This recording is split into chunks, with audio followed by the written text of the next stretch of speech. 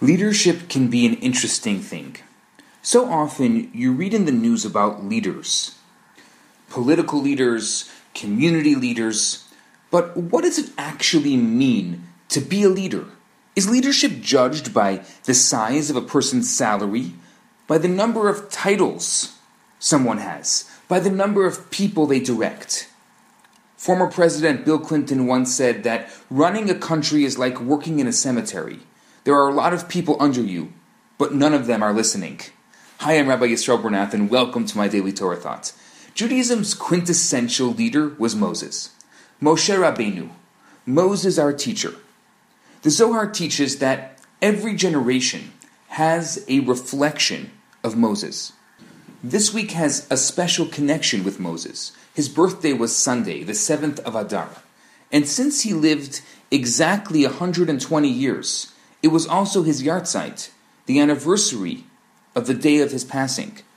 Actually, the upcoming holiday of Purim, this Saturday night and Sunday, is connected with those two special days in Moses' life, because when the evil Haman cast his lots to decide when to annihilate the Jewish people, they pointed to the month of Adar.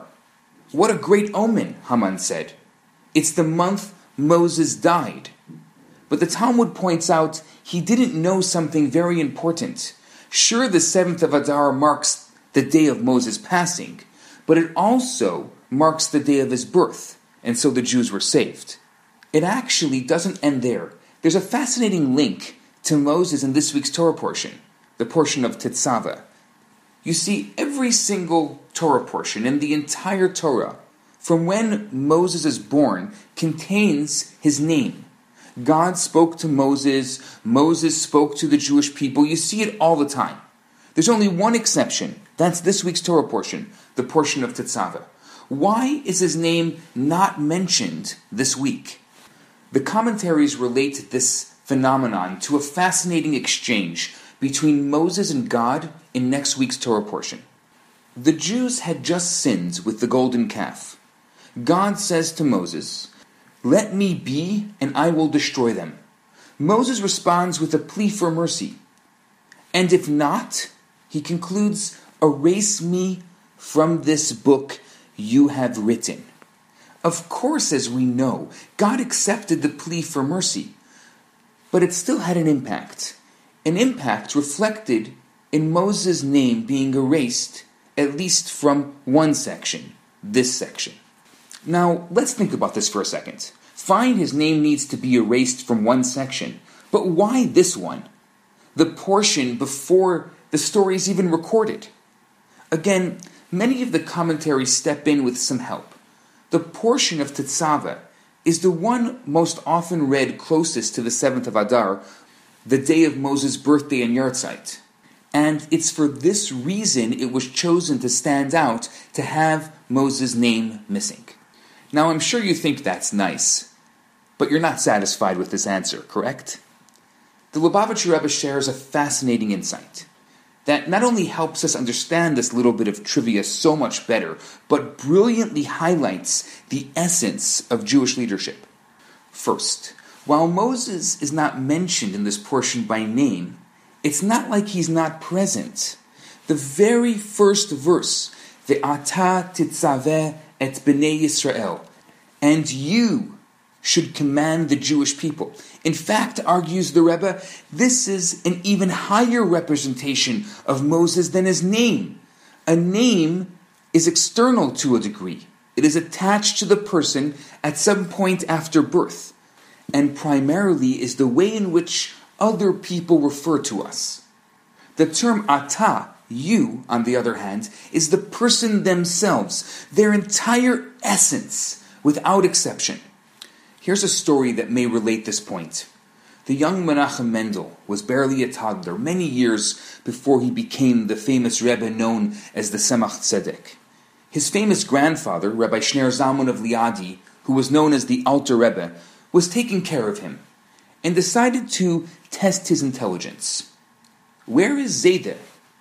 Where is grandfather?" he asked. The boy pointed to his grandfather's face. "That's Zayde's face," the grandfather responded. "Where is Zayde?" And so he pointed to his beard. but that wasn't Zayda. Then his chest, but that wasn't Zayda either. Finally, the boy appeared to lose interest. He wandered to the other side of the room, when suddenly he let out a cry. Zayda! His grandfather turned towards him in alarm. Aha! Cried the boy.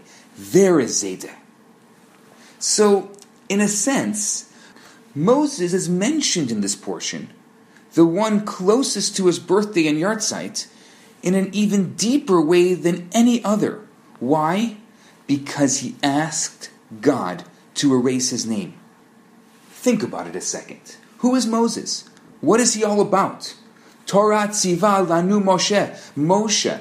Moses transmitted the Torah to the Jewish people. The Torah was who he was, what he lived for. And yet, Moses says to God, erase me from your Torah. For me or you, that might be just giving up an extra bit of pride, missing out on a bit of popularity and exposure. But for Moses, it was giving up his entire existence, everything he had lived for, everything he stood for, everything he was about. And why was he willing to give that all up? To save the Jews. Not the holy Jews, not the Jews who had been loyal and faithful to God, the sinners, the ones who couldn't hang in there for 40 full days after witnessing the greatest revelation in all humanity, the ones who had worshipped the golden calf. That was Moses in his highest essence, a leader willing to sacrifice everything about himself in order to ensure the continuity of his people. And not just his people, the least of his people. This Moses can't be referred to just by name. This Moses is a representation of Ata, of you, the highest ideal of what he is truly all about.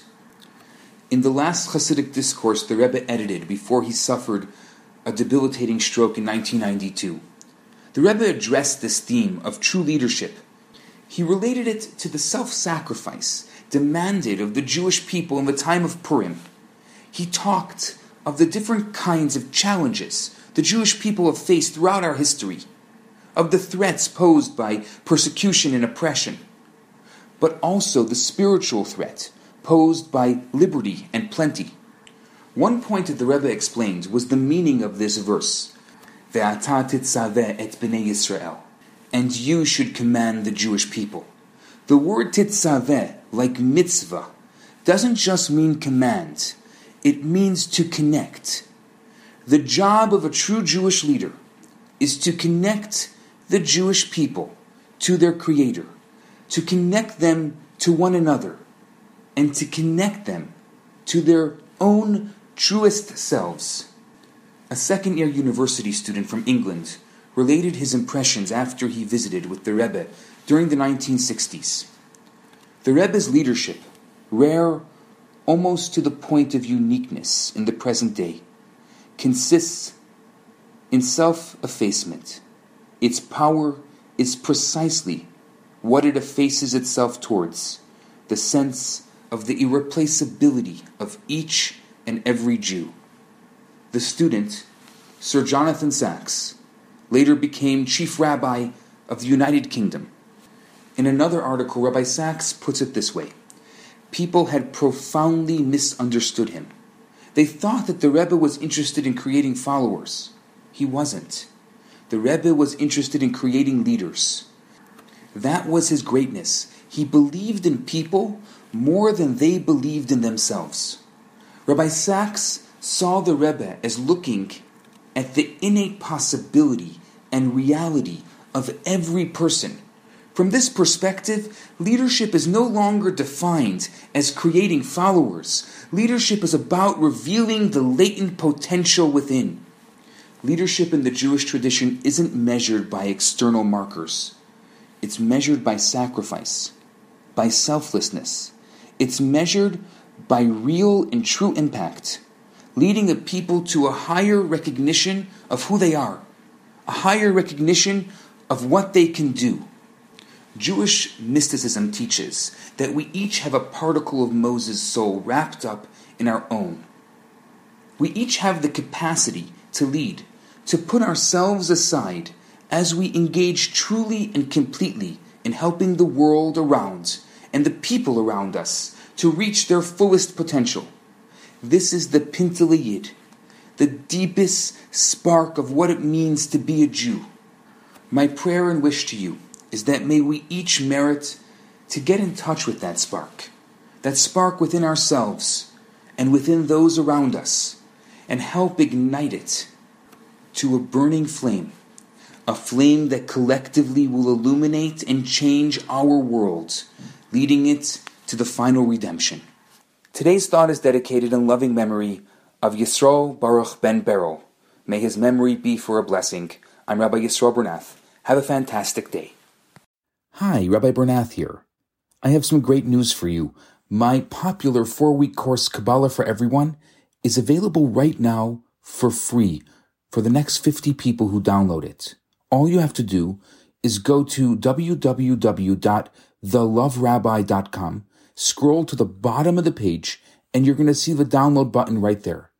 In this course, I talk about the Kabbalistic secrets to relationships, to wealth, to happiness, and balance. This special offer has been dedicated in loving memory of Ellie Dorfman. I look forward to hearing from you and hope you enjoy the course. Now on to today's episode.